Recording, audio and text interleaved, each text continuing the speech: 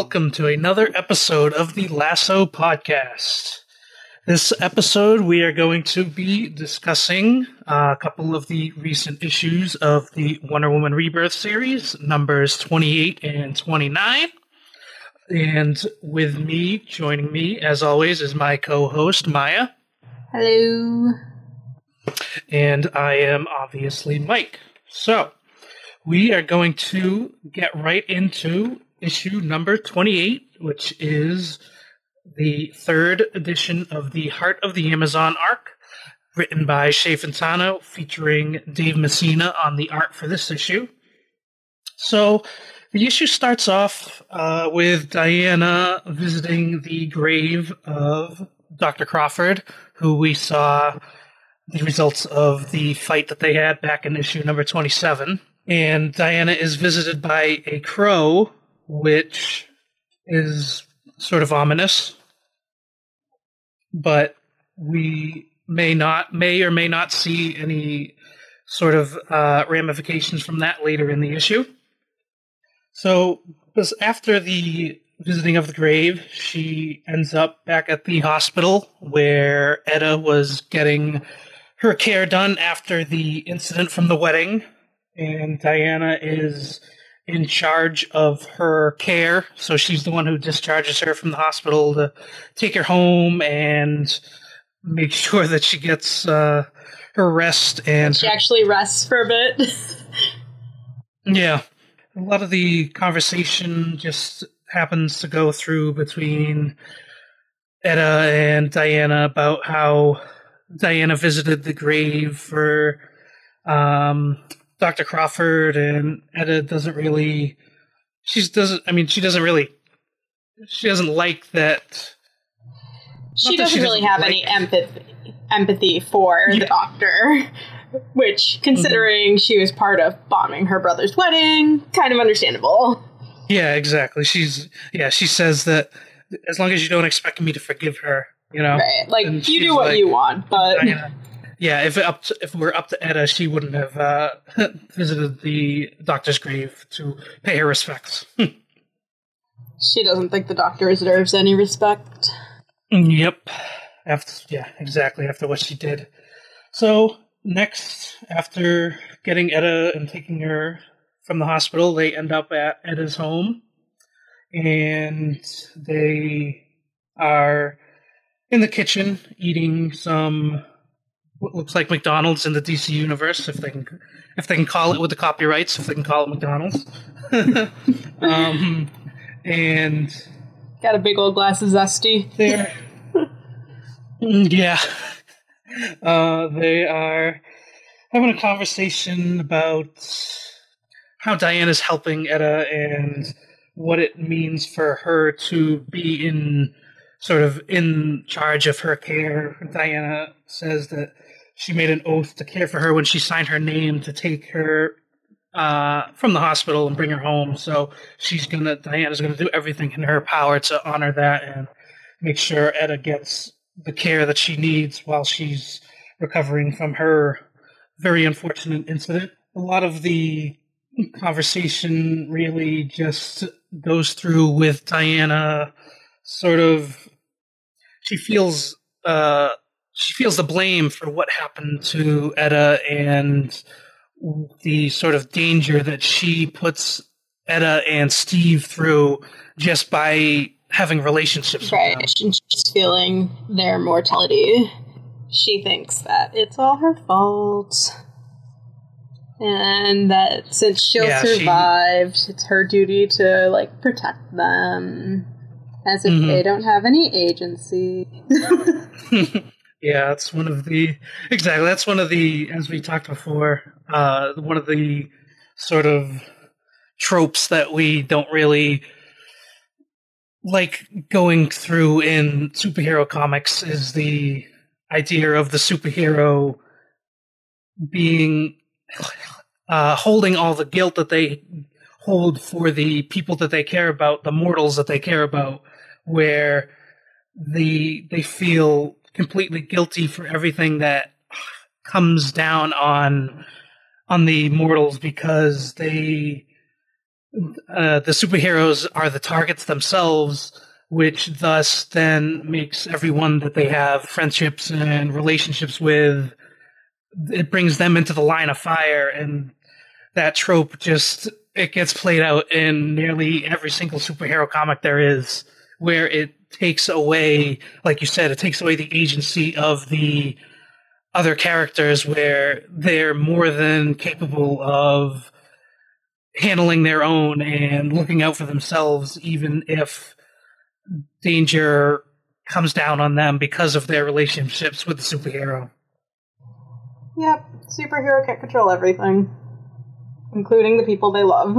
So, after their conversation in the kitchen in Etta's apartment, in one of the panels, we see that there are sniper targets on Diana coming through the window, and this is the bounty hunter that we saw at the end of issue 27, who is trying to take the bounty out on Diana, and she tries to shoot Diana through the window, but Diana obviously is able to react, and she notices the bullet coming, deflects it away with her bracelet. Throws a pie tin. Then jumps out and... Yeah, exactly. Throws a pie tin and hits the barrel of the gun that the sniper was using.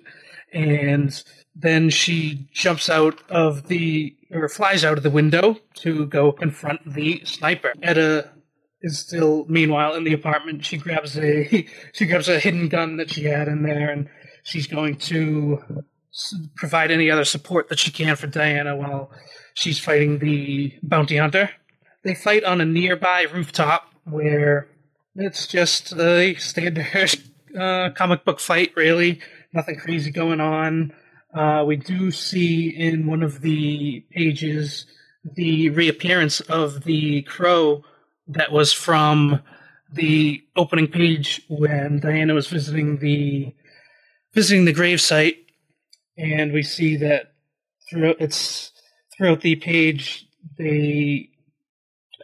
feathers of the crow sort of float down as a sort of parallel to the fight that's happening. And Diana and the bounty hunter are having a regular old conversation throughout the fight. Nothing really crazy going on besides the bounty hunter believes that no matter what, she'll be able to take out Diana as long as she has a gun. So we get to the next page, and Mayfly is standing there grappling with Diana while she has a handgun pressed right up to her stomach. And she says that, "I hope you're fast enough to block this bullet before it goes through and out the other side." Just as she's about to pull the trigger, a bullet comes flying out of nowhere and shoots the gun right out of her hand, and we see because it's good to have friends, Diana. Exactly, they can help you even though you're the superhero. So then Diana gets the upper hand and continues the fight against Mayfly, and Etta is down back in her apartment still, and Danny hears Etta yell, "Get away!" And Diana calls out, and she thinks it's maybe more assassins or something, but Etta just says, "No, calm down, it's just a crow." Always the crow. But in the distraction... In the distraction, Mayfly is able to jump off the roof and try to escape, which Diana does not think she should do that. So she jumps into action with the lasso and is able to wrangle her up, where she uses the lasso to get answers out of Mayfly to figure out what her goals is for what she's doing there, attacking them. And she says that there has been a bounty on Diana for her body, essentially, which is what Dr. Crawford was trying to do in the earlier issues. Just Diana, a whole team of people with medical issues trying to capture Diana. Yeah, it's a good Mayfly leverage. Yeah, Mayfly says that she's a hemophiliac, so she needs blood treatments, which obviously that's why she's trying to capture this bounty on Diana, because they believe that Diana's special DNA is able to cure them. Diana presses on and tries to figure out who the hell has the bounty out for her, and Mayflower just doesn't know, which she's telling the truth because she's tied up in the lasso. She doesn't know who it is. Page here, Diana ties up Mayfly and returns back to Etta's apartment, and the crow is still flying around inside of the apartment, and Diana obviously notices what the crow stands for, which is the messenger of Apollo. So she states that there are more of them coming. Etta's like, more birds? And Diana's, no, always more assassins. Exactly. So Diana sort of is, based on that news, she's trying to convince Etta to go to a more safer location, which obviously Etta is going to fight her on that one, because she knows that whatever condition she's in, she is there, and she's going to do what she can, because Etta's a soldier. Right. It's what Diana's like, well, you're on medical leave. You can't go back to work. Etta's like, no, this isn't work. It's personal. Mm-hmm. They come for me in my home. It's personal. You can't pull that card on me. Exactly, yeah. So that's the line in the sand right there. So we know that it's going to be Etta and Diana both fighting in this next fight. So the last page leaves us with a swarm of enemy combatants here, and there are 5 of them. After Diana says that she guesses that there was 4, and then Etta makes the note be like, nope, there's 5, and Diana asks her if she's ready, and Etta says, always. So, what do you think of number 28 here? It was basically a filler. It was very much a mid-arc filler. Like, when you're reading it in the trade, it's probably just going to slide right in. But as a standalone, it's kind of like, well, that didn't really advance much at the moment. Yeah, there wasn't really major character moments that happened, or sort of anything, any crazy cliffhangers or anything like that. It was sort of just a comic. Essentially, 3/4 of it were action. The other parts were conversations, really. So, right. And well, I always like seeing more of Diana and Etta's relationship. I'm like, there are other motivations for heroes than, oh no, I am a lot less vulnerable than my friends, so I need to push them away. Yeah, exactly. We see that even though they're sort of bickering back and forth with this issue, they still are friends, and no matter what, they're going to do what they can to come through each situation out the other side the best way that they can. So we see sort of they both have their own innate strength within themselves to propel them to take on all these challenges and come out the other side. Diana has this really melodramatic thought. My love is the harbinger of her peril. And it's like, Diana is in the freaking army, girl. You are not the only thing in her life that is deadly. Exactly. Yeah, exactly. Like that's such like a monologue thing where like, oh me, look at what I'm doing to cause all this. But it's like, yeah, I mean, sure, you're bringing some things down, but she, like you said, she's in the Etta's in the military. She's been through this for years. Like she knows what she signed up for. She can handle herself. I know, it's like the responsibility of power and everything, but it's just it's a tired arc. Exactly, yeah. Like we said, it's that one trope that comes up in nearly every single superhero comic there is, where gotta push away their loved ones to keep them safe. To keep them safe, exactly. And yes, it definitely gets old. But yeah, overall, it was still this pretty strong issue. The action sequences were really good. The art was really good.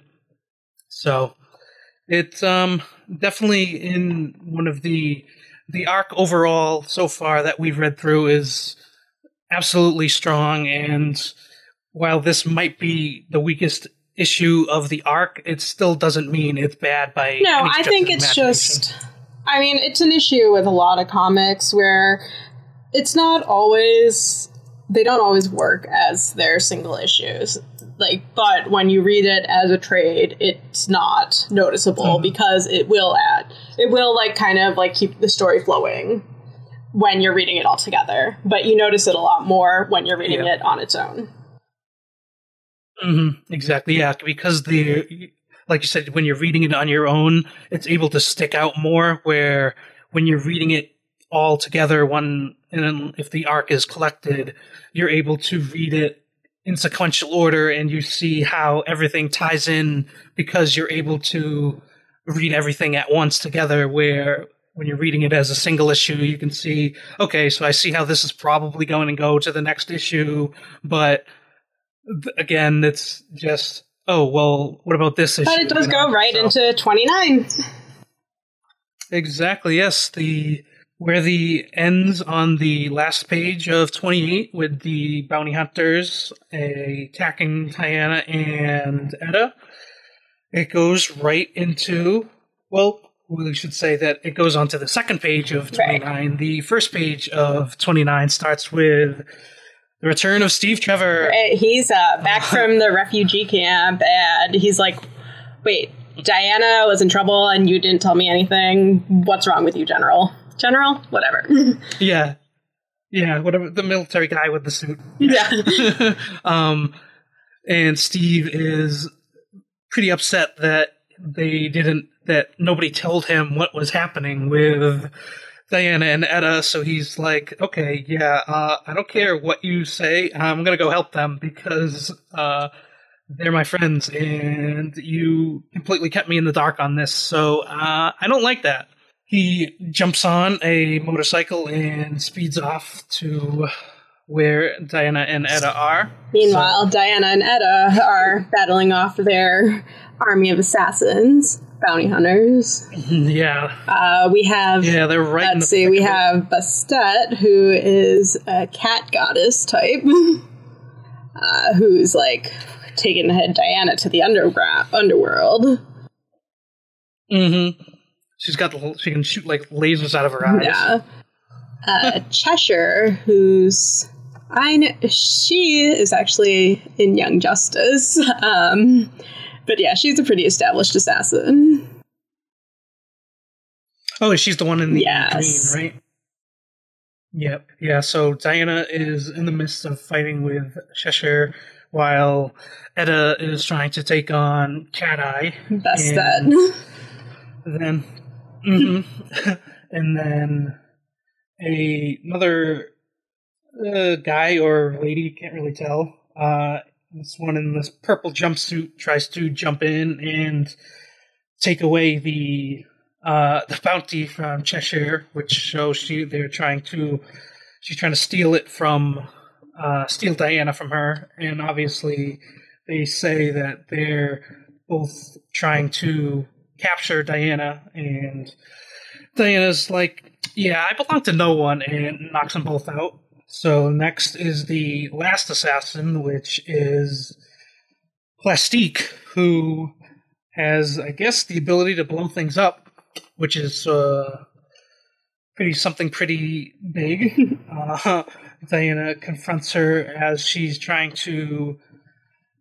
Plastique is trying to... She's saying that she's just going to blow up the entire neighborhood if Diana doesn't back down, which Diana takes a risk there and throws Cheshire right at her, and she still blows her grenade or whatever, still blows up with them entwined together, and then we return back to Edda fighting with the Cat Eye still, and Diana tries to jump into the action to help out Edda, and the other bounty hunter that was still remaining, that wasn't incapacitated yet, tries to jump in and take out Diana from behind, which Etta provides cover for her.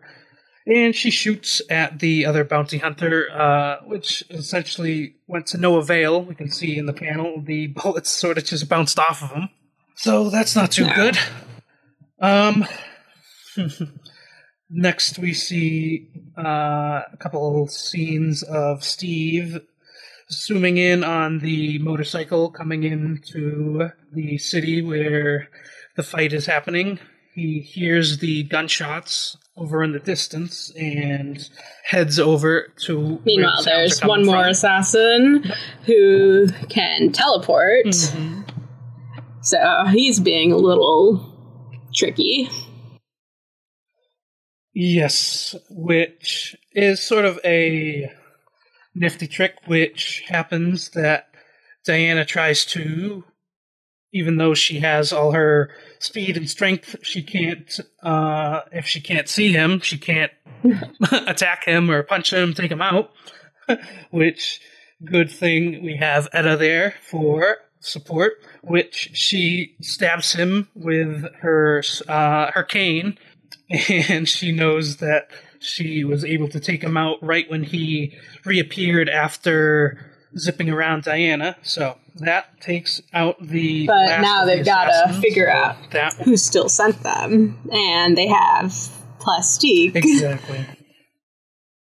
Mm-hmm. Diana wraps her up with the lasso to get the truth out of her. And Plastique says that she knows who's behind the bounty. Well, she's not really sure who is behind the bounty, but they will be trying to get in touch with her. So she gives up her cell phone, stating that it should be on an app on her phone. And Diana says that she needs a password to get into the phone, and Plastique says that the password is Kaboom for EVA, which, since she blows things up, that is a cheesy password, and Etta takes umbrage with that. Yeah, I love that part. She says, "I'm going to punch you right now. 90% for helping bomb my brother's wedding, 10% for having a stupid password." And then Steve comes screeching in like, "Hey, what's up, guys?"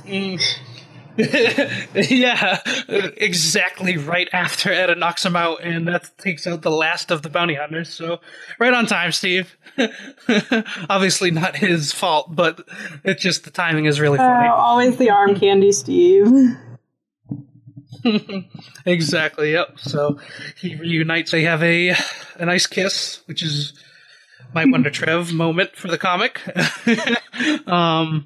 And Steve sort of just goes through saying how he wished he could have been there if he would have known that all this was happening. Obviously, Diana says that you wouldn't have known because they didn't tell you, so it wasn't like you could have came and helped anyway.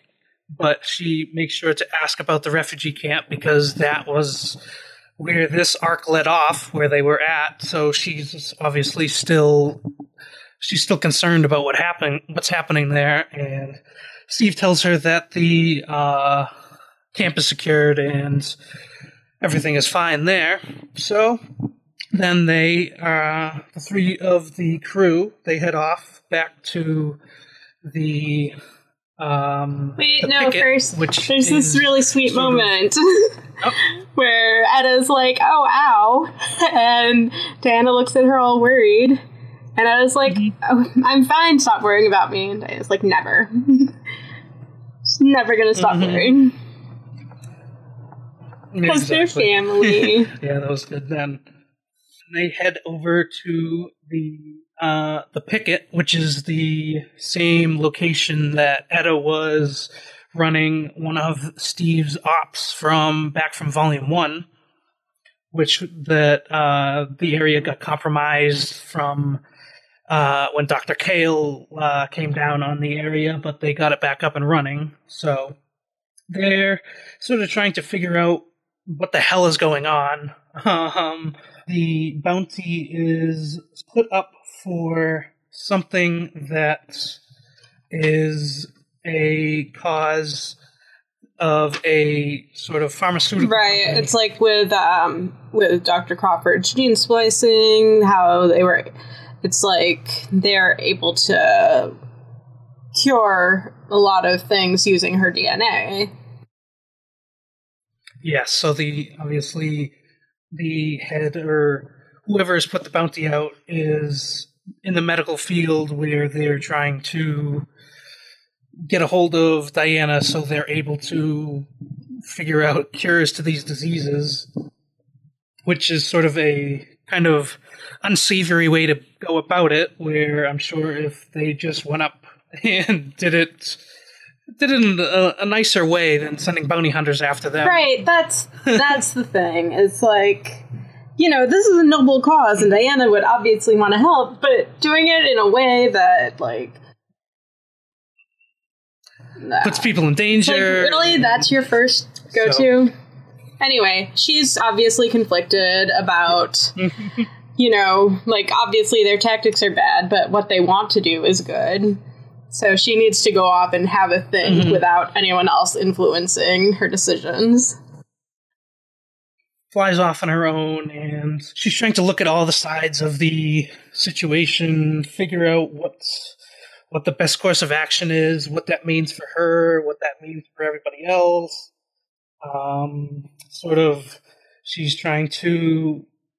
She wishes she could reach out for answers from the patrons, and obviously they're not really there to give her the answers she needs. So actually we see a flashback back to sort of one of the running themes throughout the arc here, where we see Diana back as a little girl on Themyscira. And this one ties into exactly the same thing, where she, as a little girl here, is trying to call out to the patrons for help, while in the present day she's still trying to call out to the patrons for help, and they're not really helping her in either situation. But we see Diana is on her own, still trying to reason and figure out what the best sort of course of actions need to be taken here. So she gets a text message, and she ends up heading back to the group, where they are trying to analyze some things. Diana says that she is going to end these bounties once and for all. And I ask her, all right, how are you going to do that? And Diana says, I'm going to collect the bounty myself. So Diana decided that she's going to turn herself in and to try to resolve this issue without any more harm coming down on anybody else. We see a couple more moments where Steve is noticeably concerned, and he asks her if she is sure that this is what she wants to do. I mean, Diana plainly says that she's not really sure, but she knows that she has to hear them out if she can save the people with whatever research that they want to use her sort of biology for. Etta is steadfast trying to figure out what happens, and they are able to find out the address of the location where the bounties were first getting sent out from. And Etta says that it was from the Hamilton Reserve, Hamilton Revere, excuse me, who is a renowned geneticist, and he's trying to work on finding cures for all these diseases that we've heard of. And we notice that most of his research is with a sort of disease that is evident in children, and it's called Royer's Maze, which is the same thing that Dr. Crawford had and died, would have died from if she hadn't killed herself. Would have died from, because she was... Yeah.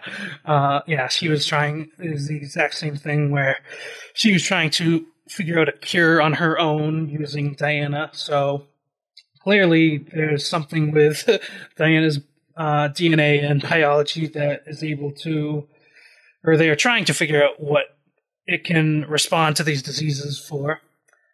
So, following next up, Diana is still sure that she is going to head off and try. She knows that wants to save these children because she knows that if she can spare some of herself to save others, that's what she's going to do. So Steve and Etta are trying to make sure that that's exactly the decision she wants to make. They're offering her the pros and cons of the idea here, which they say that they're gonna. Do they say that they're gonna go with her? Yes, they try to say that they're gonna go with her, but the general says that they are not authorized to go on this mission. So clearly, Diana says that she's gonna go on her own, while the rest of them stay behind and try to provide support back from the military base. And so Diana heads off from the base. She says goodbye to Steve and goodbye to Etta. And her goodbye to Etta is a mirror of the part where Steve and Diana and Etta were leaving to head back to the military base, where Etta, says, "Take care of yourself," and Diana says, "Stop worrying about me." And this time it is Etta who says, "Never," which I love. So it was a really, it's so strong and so balanced. Yeah, where obviously Diana's going to do what she can to help Steve and Etta. Etta and Steve are going to do what they can help Diana. Etta's going to do what she can help Steve and Diana. It's just like a complete circle of all of them doing whatever is possible to help the other ones, no matter what happens. And it's just it's something that is run right through the entire Wonder Woman Rebirth, which is just really good to see. Diana heads into the compound, or it seems like a compound, where the dude who is sending out the bounties is. And Diana says that she's there on her own to try to learn of what his research plans and what he's trying to do. They have a conversation where he's sort of telling her, or Diana is saying what her goals are, what she wants to do here, why she came to him on her own.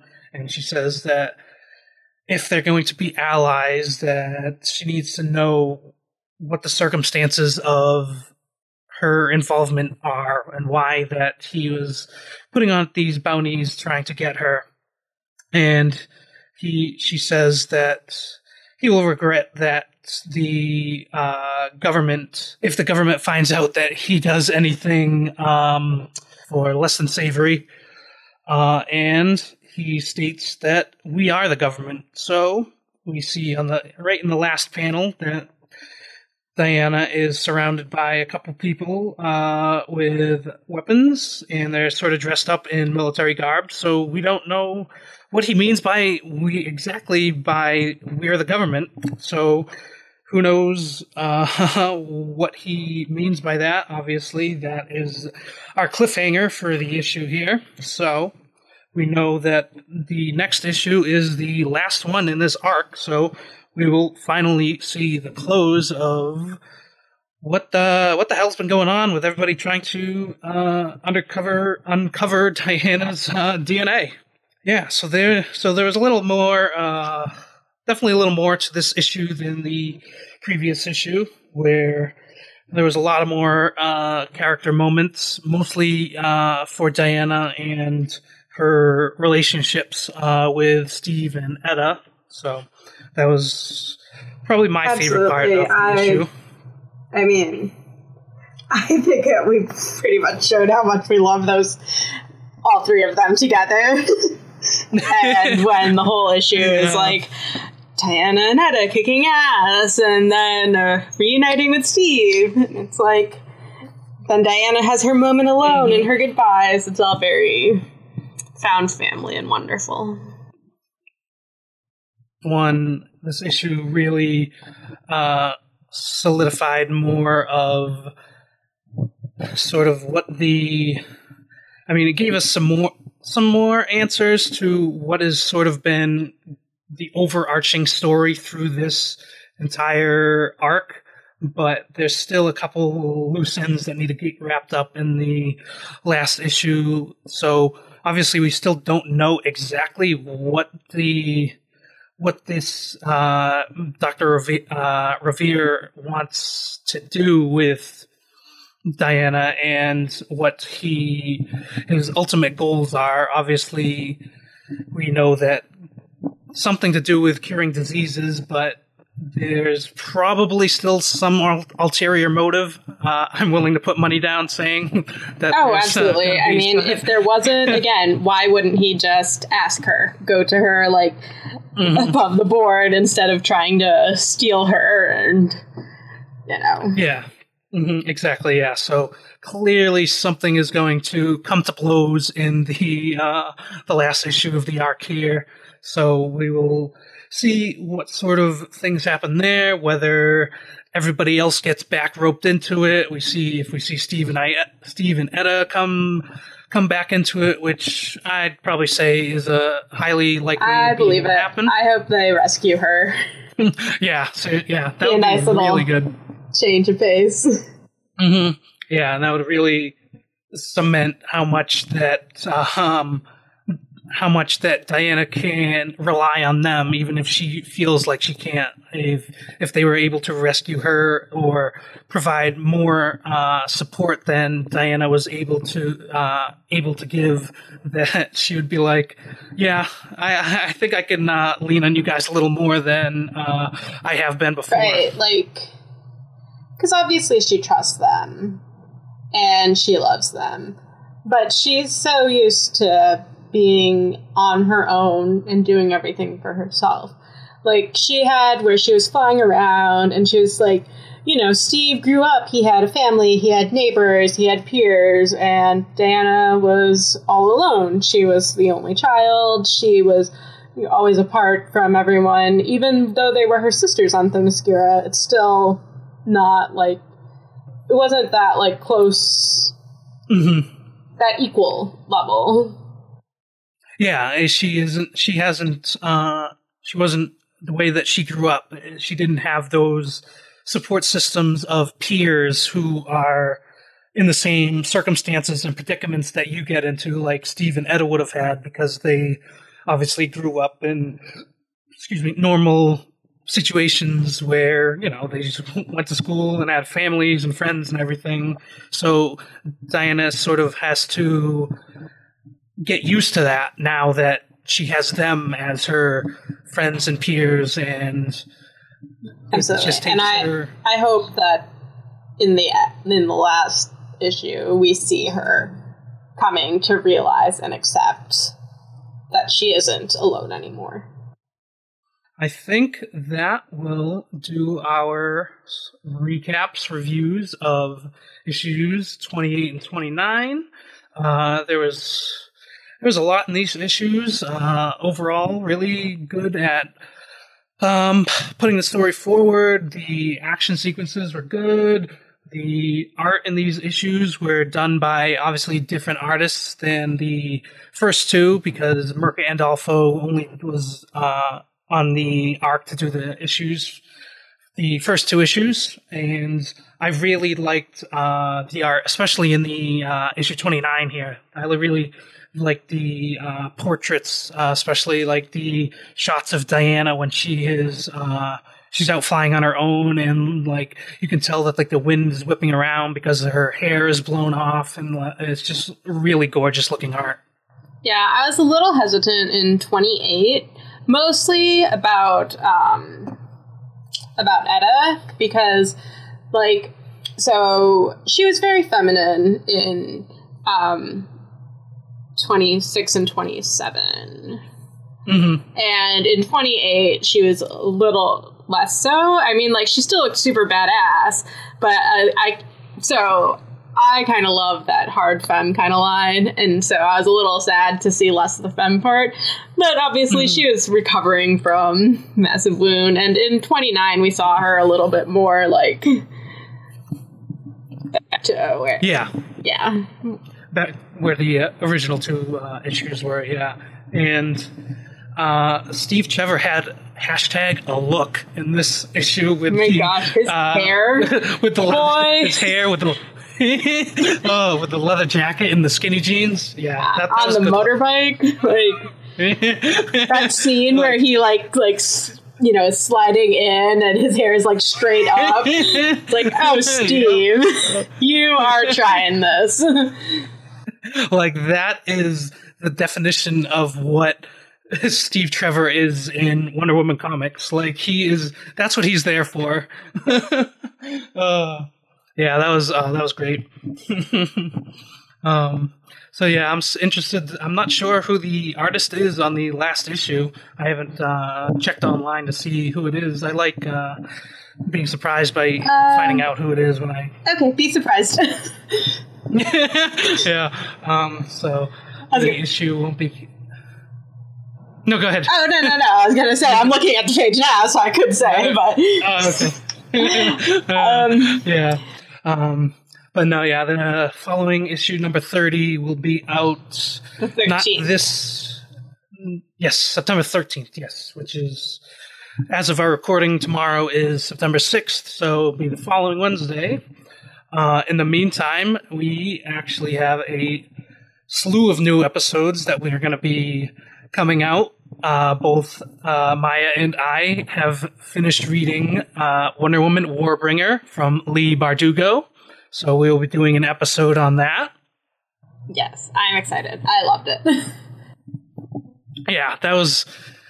We'll figure out how to present the best review, whether going into spoilers or not. I have a feeling we probably will. We're not good at it. Maybe we'll do like the first 10 minutes are just no spoilers, and then turn it off, and off we go. Yeah, because... Yeah, there's some things that we have feelings about. Yeah, exactly. Yeah, but it's very good. If you haven't checked it out, so Lay basically said for her inspiration for the book, she didn't want Diana's main goal for first leaving the island to be because of a guy. So teenage Diana has an opportunity to leave Themyscira and go on an adventure, and it's an excellent book. It's just excellent. If you love Wonder Woman, if you love, great representation, great characters, great everything, really. Yeah, a great story that honestly, I was surprised by, especially through the halfway point, every single twist that I was just shocked at. I was I didn't expect that at all. Yeah. So this is part of the DC Icon series, which is DC is doing a series of young adult books. The next one is going to be the Batman one, coming out in January by Marie Lu, who's amazing.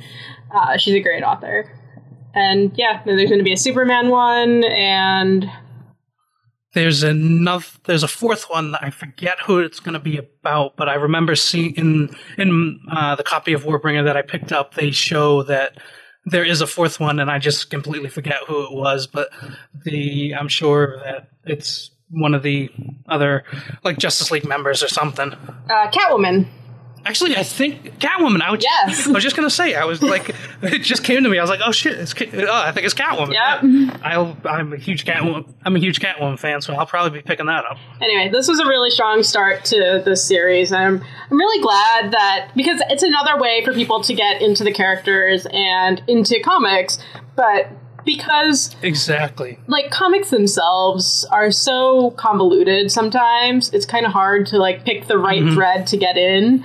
Whereas with books, you can, you're like, okay, you can just jump right in and get like a good feel of the story, good feel of the characters, and then go exploring if you want. Like, it's a great introduction point.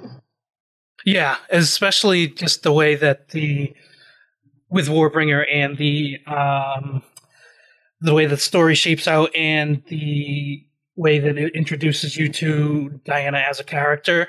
It's essentially the way that Diana was written. It took the sort of the best parts of her from the comics and the best parts of her from the feature film and like mashed them together and made this just completely awesome Diana. Absolutely. And she was just such if you've been character. reading along with Rebirth or for Forever or just seen the movie, you will definitely recognize that Diana in this book, even though like Lee definitely makes her own as well. Yeah, there's a lot in the book. We'll go into more detail when we do our episode on it, but there's a lot of things that from the book that I noticed that actually tie to a couple of they drew inspiration from some of the comics out there, and you see a lot of similarities through the novel. So we will definitely get into that a lot more in the episode where we can dedicate the whole hour or however long we talk about it to the novel. So, also, which recently came out, as of our recording, it came out last week, was Rebirth Volume 3. So, we will, after Warbringer, we'll be doing a episode on Volume 3, which is following with Volumes 1 and 2, where it's doing the same thing, Volume 3 is taking the odd-numbered issues from the first 25 issues of Rebirth, so we will be going over that.